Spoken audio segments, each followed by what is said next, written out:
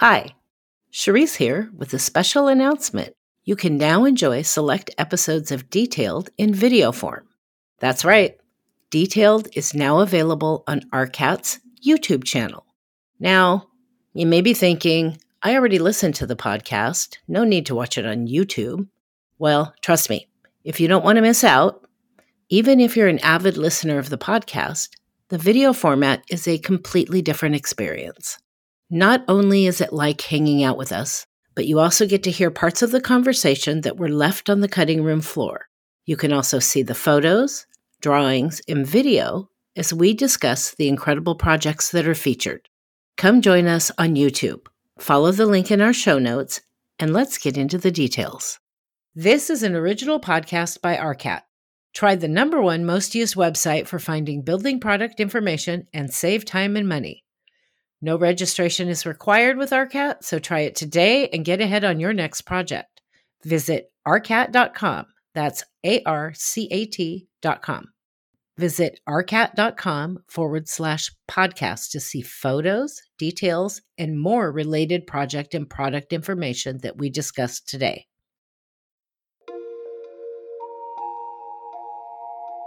This is Detailed, an original podcast by RCAT.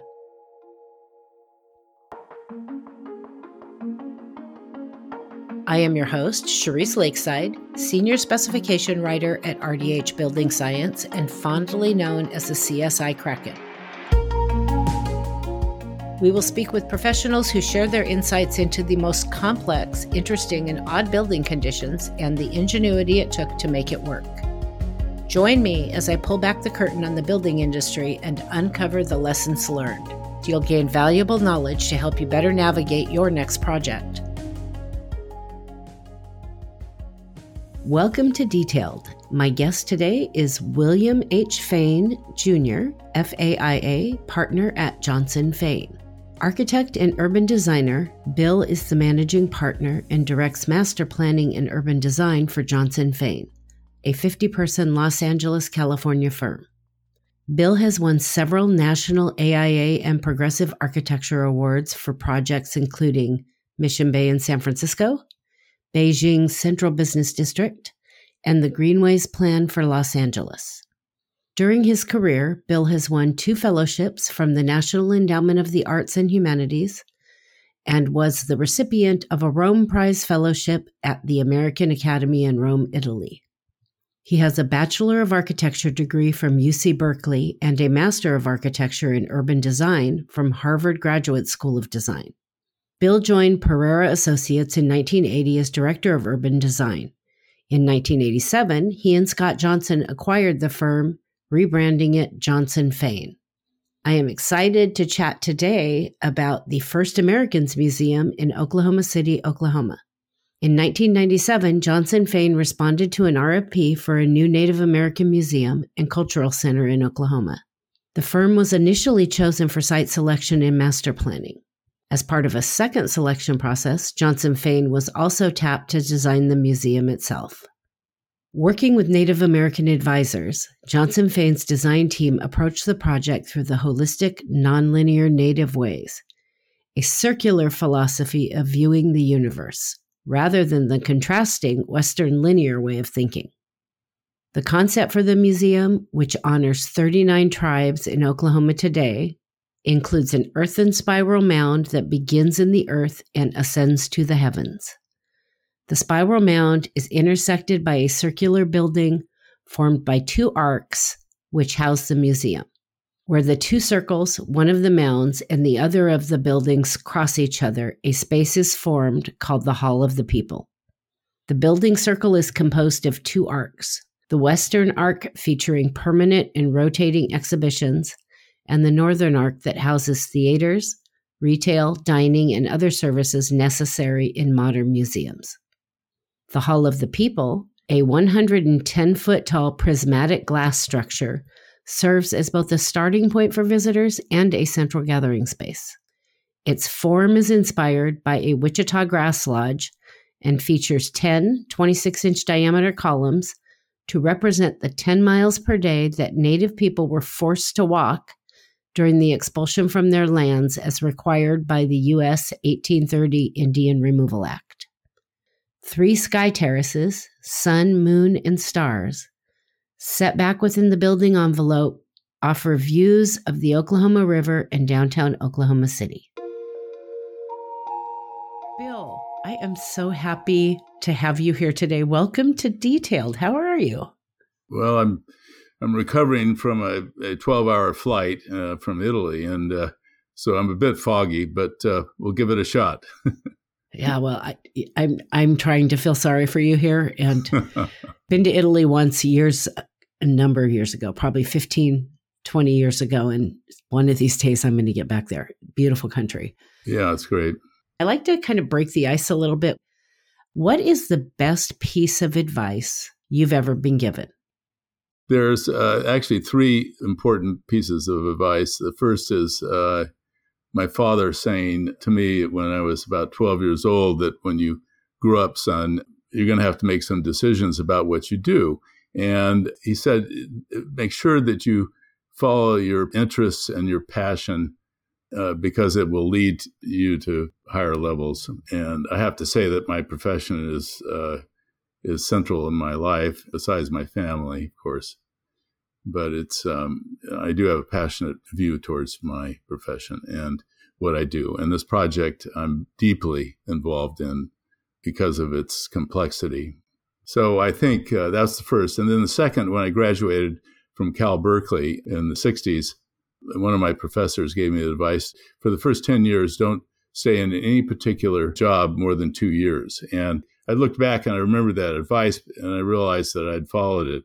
Because in many ways, as architects, we learn by experience, and experiencing the world and cities and those sorts of things are very important to me, at least, because I direct the urban design in our office, and it was very good advice for me. And then the third advice was given to me by a fellow named Dan Dworsky, who was an architect here in Los Angeles and died last year. And he said, don't retire too soon. So I have to say, I'm still working at my current age, which is in the 70s. That's all great advice. Let's talk about this building. I can't wait to get to this. So this building is incredible. It really is. And there's so much to talk about. This project has quite the journey from initial RFP in 1997 to its official opening in 2021, September of 2021. It also looks like there were so many players and parties involved in politics and all of these different things over the years. Why don't you give me a little bit of the background? Yeah, well, we had done some work in Oklahoma in the late 80s, and it was recognized by a number of people. And we were called in 1996 by the Secretary of Commerce of Oklahoma. And he said, we're about ready to release an RFP, and we'd like to include you. Are you interested? And of course, we said we were. This wasn't necessarily for the design of the building. This was to program and to do the site selection for a facility. We were selected in the end and put together a substantial team. Hornbeak Larson out of Edmond, Harrison Price, who was an economist at the time, and Large Cultural Resources out of Canada. They'd done a lot of museum work and programming. Don Fixico, who was a Native American to advise us on cultural affairs and that sort of thing. So we began a process of really programming the facility, trying to understand what they wanted. And they only had a statement of about 5 or 6 goals, so we had to read between the lines a lot. We met continually with the state authority, or the state government was the client. And there were several cities and towns around Oklahoma very interested in having the facility. During that process, we did a lot of relationship diagrams and programming and that sort of thing, and evaluated the sites, had the elders, Native American elders of various tribes, walk the sites, and we'd have meetings with them to understand their opinions. And clearly, Oklahoma City became the priority site. And it's largely because of a number of things. One is Highway 35 and 40 cross right at the site, and it's said to be the crossroads of America. I'm sure there are others across the United States, but they are very active in terms of interstate travel. Also, it's on at that time it was called the North Canadian River. Today it's called the Oklahoma River. They renamed it. It's also a part of a series of projects that the city is sponsoring along the river that are culturally driven. Thus, there would be a significant public funding at the local level and a commitment from the local level. Visibility from the freeways was very important. It was clear that this was a site. And there were three ecologies that are really indicative of the Native American tribes, and they are the river, the woodlands, which is characteristic of Oklahoma. There's a very large woodland area on the site, and the plains.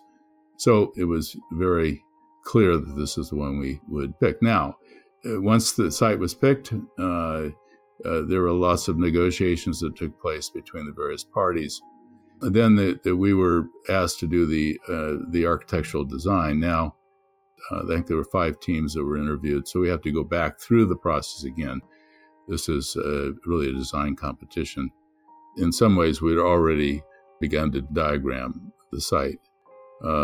Our conscience was constantly lectured to by Don Fixico, 100% Native American, and who has written over 11 books on the subject and currently at Arizona State University. So he was very much involved in this development of the plan. The process for selection started about 2001. We started the architecture in about 2002, thereabouts. I think by 2006, we were at a point where we could start construction. Construction was slow because we needed to get state funding. The funding cycles took place, so it got drawn out a bit.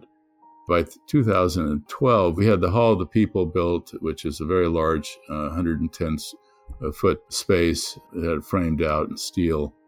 And the funding, we ran into another funding cycle. And one of the big problems we had is that every time you do this, you've got to go back to the state legislature to get funding. So it always gets difficult.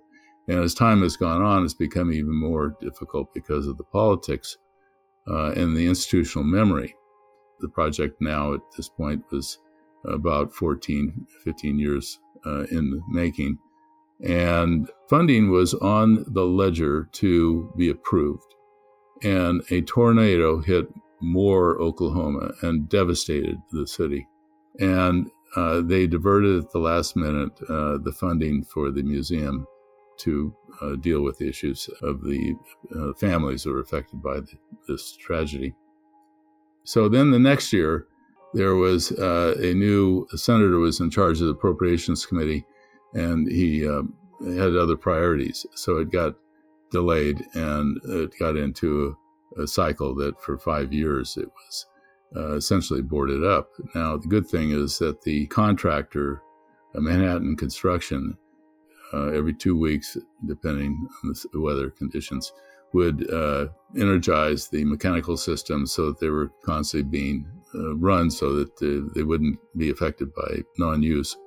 So it got so that in 2016, approximately, a little later, we began to regroup to continue the project because we got funding. But in that process, the state legislature decided they didn't know what this facility was all about. They spent a lot of money on it, but they didn't know why. They did a study to figure out how to repurpose the facility to actually take down a mound that we had designed and had been constructed.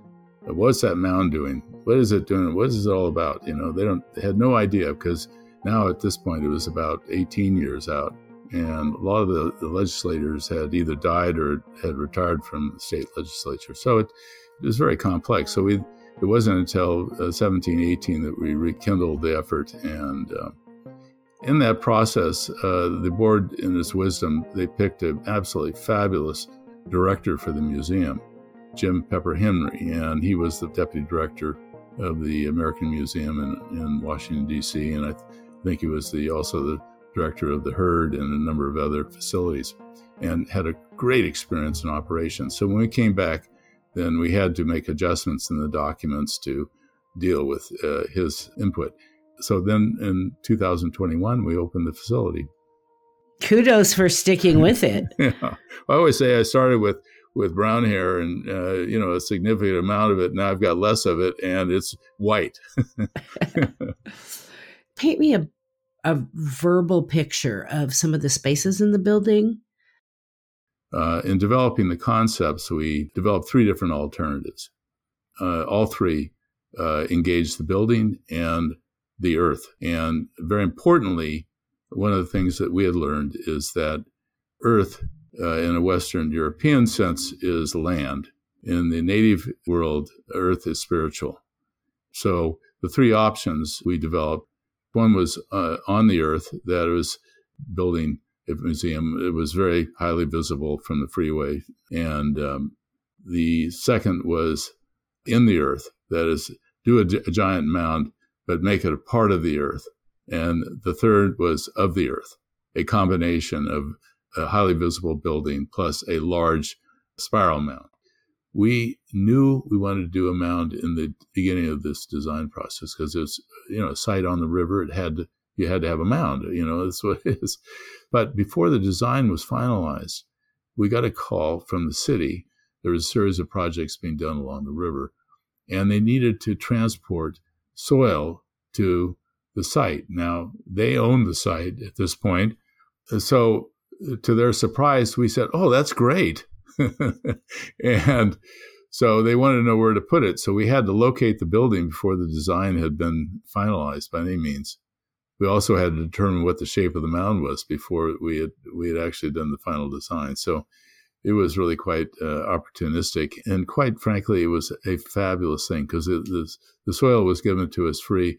I think it was 400,000 to 500,000 cubic yards of earth and 45,000 truckloads that were brought on site. They came down the river. They went under the bridges of the freeways that were crossing at this point, and then came onto the site and then dumped the site. It was compacted as best they could. And I might say about the mound, there's two aspects of the mound. There's two mounds, actually. There's a mound which is 20 feet high. It's circular, much in the way I've been speaking of this.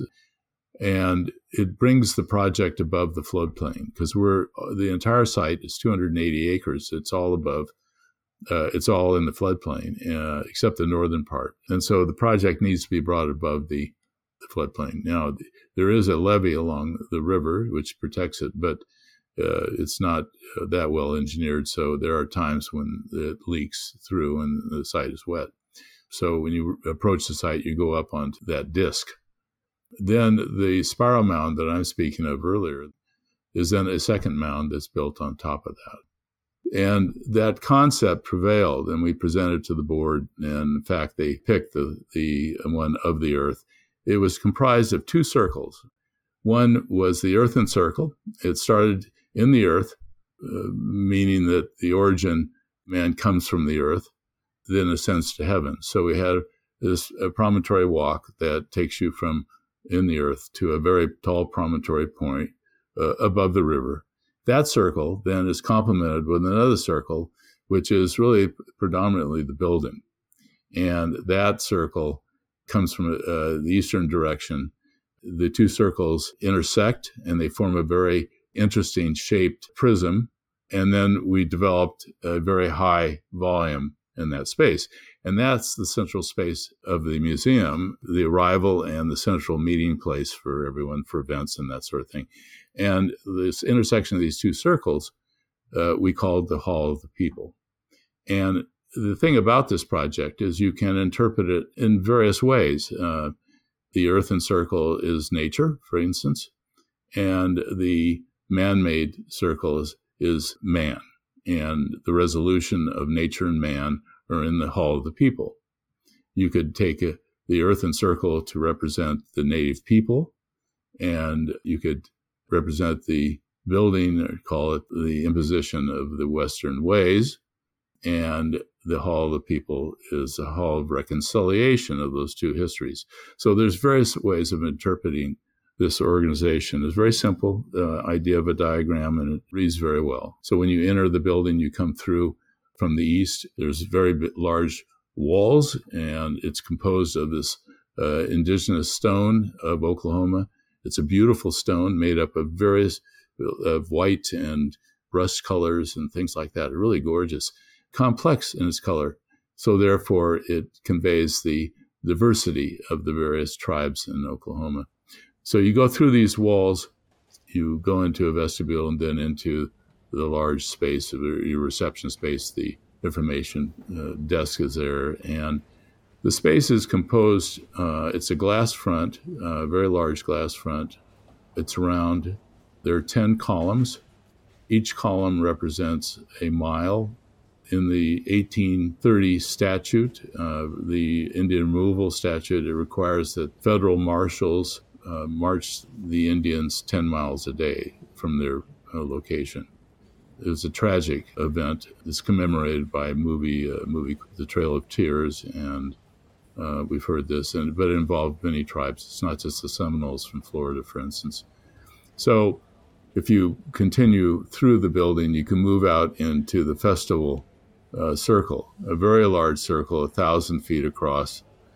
On the 21st of December, the sun sets on the other side of the mound, but we have an opening, which is a walkway that takes you through the mound to a dance circle, at least in the master plan, on the southwest side of the project, and then the horizon beyond. And so the sun actually sets through that opening, so you can stand in the circle and you can see through the mound to the setting sun.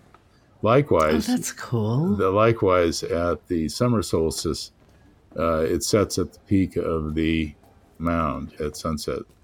The other is when they settled at a location, their teepees would be around the circle, of course.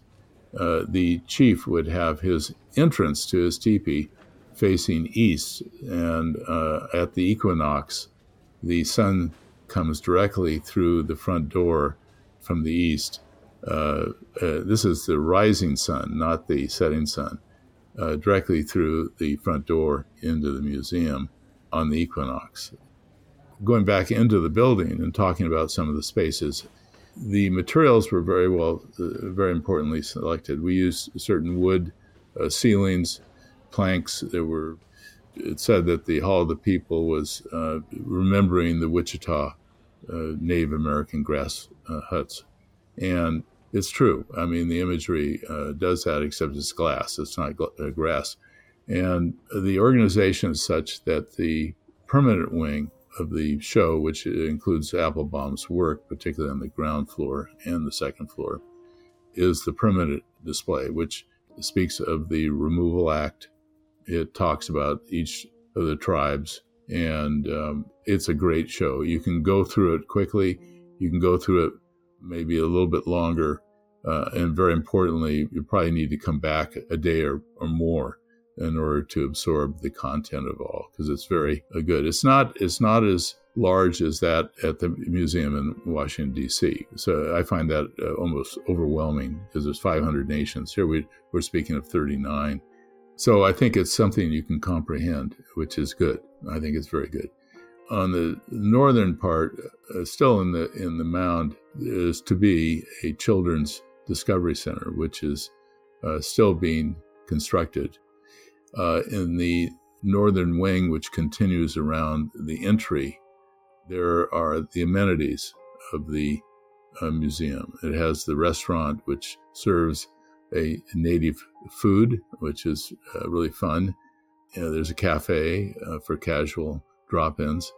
There's an excellent shop that has enormous amounts of Native American art. And when we conceived the project, one of the big proponents, and actually one who initiated the idea for the project, along with a number of other Native people, was a fellow named Kelly Haney. Very important to mention him. He was chief of the Seminoles, but at the time we started the project, he was a state senator and was head of the Appropriations Committee, which always helps. Absolutely. Yeah, and so he was very instrumental in organizing this. But the North Wing has a number of these amenities. It also has the FAM Theater, which is a very state-of-the-art facility for performance. It has enormous flexibility. You can move the seating back and forth, and you can create a multi-purpose room out of it. It's really quite a wonderful facility. On the second floor is the administration. There's also the tribal meeting room, which is where many of the tribes come together and they have their meetings. And one of the concepts we had from the beginning was that this needs to be distinctly different from the museum in Washington, D.C. It has the facilities in the basement to be able to house those collections. But the important distinction was that you go to see the artifacts in Washington, D.C. There's no other facility as extensive as the facility in Washington. But you go to Oklahoma to see and greet the Native Americans, the indigenous people. So I think that was rewarding to me from the beginning to actually see it in practice. I should say that the original mission was a museum and cultural center. So this is a cultural piece of this museum, which is called the Living Museum. And so I think that's a big thing, getting into the materials and things. In the beginning, we had a little discussion about what the color of the building should be. And then Don Fixico saw the conversation. So he reminded us the colors that are really important were red, yellow, blue, and white. White being optimistic. So you'll see a lot of white in the museum, particularly the Hall of the People, the Hall of Reconciliation. The 10 columns are white columns. The building is more or less white. They're metal panels. We used a manufacturer. It was, I think it was a Solar Band 60 glazing. It's baked on color. It had a slight blue tint to it. It was really quite wonderful. And Scott picked the color out of that. So it worked out pretty well. I recall reading something about, my brain's wanting to say, some metal that you put on the outside of the building that you chose because it would weather to an earthen color. Yeah, I'm glad you brought that up. Scott came up with the idea somewhere in the process after we developed the elevation of the building and stuff, that Corten steel would be interesting as a sort of a standalone screen along the interface of the promontory walk. It starts at the beginning in the earth, and then it goes through. Actually, it breaks at the where the glass comes down to the Hall of the People. Then it goes into the inside, and then it reestablishes itself on the outside, and it goes up a short distance up the mound a bit. Okay, and from the standpoint of the west light, it allows for a screening of the west light at sunset. But more importantly, it is a kind of a transition material between the earth, the festival circle, and the building. So it doesn't touch the building. It actually sits apart from it, but it forms a really quite interesting arc along the face of the building as a screen. Now, many of your listeners are familiar with Corten, so it rusts as rain, weather attacks the surface, but it has an ability to stop, so it doesn't deteriorate the steel to a point where it falls apart.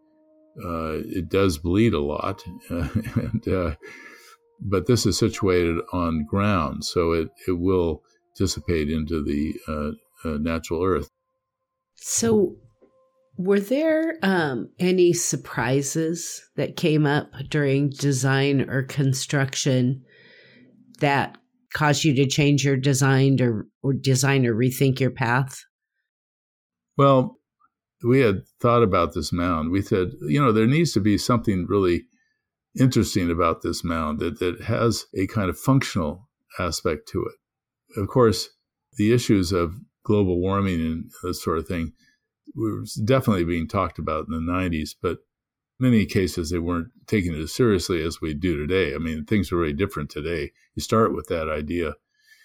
But we thought that we needed to conserve energy by using the mound and its insulation that it offered. And one of the things that we came up with the mechanical engineers, we had these two very large pipes that extended out. This was a study that was done very seriously on how to save energy. And these pipes would extend through the mound and then would vent out at some point several hundred feet away. And they were filled with certain kind of stone, so it retains heat or retains coldness at certain points of the year. In the winter, then, air would come through those pipes. If it's cold in the wintertime, of course, the mound would be less cold. And at this depth, I mean, there's quite a bit of soil above you and one way or the other. So by the time it gets to the mechanical systems, it's already been tempered to a point where the systems don't need to generate as much heat, or in the summers has to do with cooling the same way. So we did a cost-benefit analysis, and of course, at that time, it didn't prove out to be economical. But today, given energy costs today and the problems with organic fuels and things, it's very possible that this thing could be feasible today. So I really think that would have been a great gesture towards ecological issues, sustainability, and resilience that we talk about today. Maybe on the next 25-year museum you'll be able to do that. Well, we were hoping to retrofit the mound, but I think that'd be too difficult. So that can kind of lead to the next question.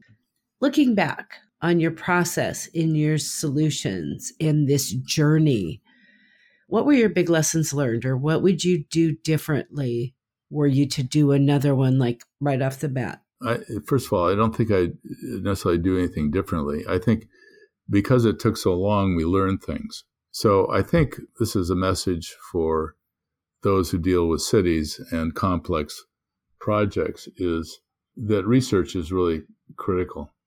And you need to really spend a significant amount of your budget in trying to understand how you can innovate and interpret your clients' needs. And in this case, the research really bordered on understanding cultural differences and honoring those. And a part of this would be also to really empower the people that you're working for or representing with the ability to engage you as an interpreter of their needs and conditions. I can't imagine that you could do a project like this and not leave a little bit of your heart behind. What impact did this project, outside of all the technical things of a building, what impact did this project have on you both as an architect and as a human being? Some of these things that the Navy people talk about, it takes a while to really understand this. And you don't really understand it until you experience it yourself. I'll tell you a short story, which is interesting from my standpoint. When my father passed away, there was a group of photographs that I found, and there's an 8x10 photo of a group of Native American chiefs and a very little runny guy, Caucasian guy, and then a very tall, handsome gent. And of course, I thought maybe the tall, handsome gent was my relative. It turned out to be the small, runny guy was my relative, and the tribes were all mentioned. And I didn't know where it was, but I found out later it was in front of the Supreme Court of the United States. This is 5 years into the project, by the way, and a fellow named Blake Wade, who was at that point or a little earlier, had been the head of the Historical Society in Oklahoma City.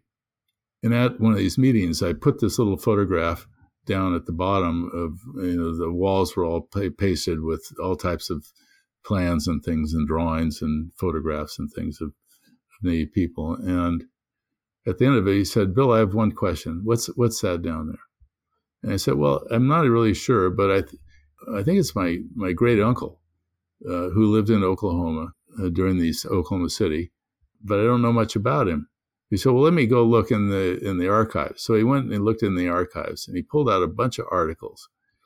And it so happens that my great uncle represented the same tribes before the Supreme Court of the United States over a land claim by settlers, and he took it through all the courts and ended up at the Supreme Court, and they won. Wow. And there he is, this little runny guy, and it was fabulous. I mean, I just can't tell you. So in a way, I've come full circle all the way around, not knowing at all when we were first approached by Ron Rosenfeld about the possibility of doing this project.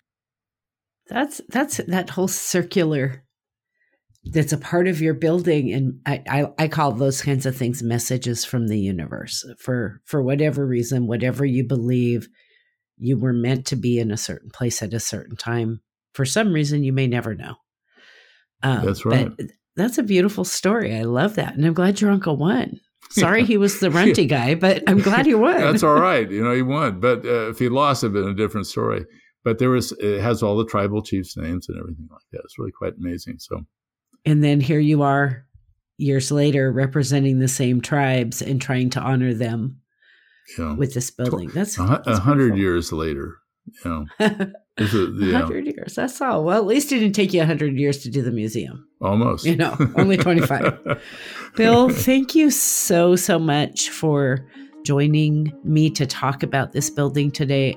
And to my listeners, there is on the landing page will be a number of pictures and a fact sheet on the project and a sheet on some different products that were involved in this building. It was so huge. We just couldn't get anywhere near getting into everything today, but you can go see more on the landing page for the podcast. And Bill, thank you again. I hope you keep me in touch and keep me in the loop on what you guys are doing next. Thanks, Clarice. Nice talking to you. Thanks for listening. If you enjoyed this episode and want to learn more, visit rcat.com/podcast to see photos, details, and more related project and product information that we discussed today. While you're there, take a look around rcat.com. For over 30 years, RCAT has been the resource for AEC professionals to find the right products for their project. Try RCAT and see how their tools can save you time and money and help you get ahead on your next project. Visit rcat.com. That's ARCAT.com. If you enjoyed the show, you can support us by subscribing, leaving a 5-star rating and review on Apple Podcasts, and sharing this with your friends. Thanks again for listening. We'll be back to share more stories and lessons learned to help you navigate your next project.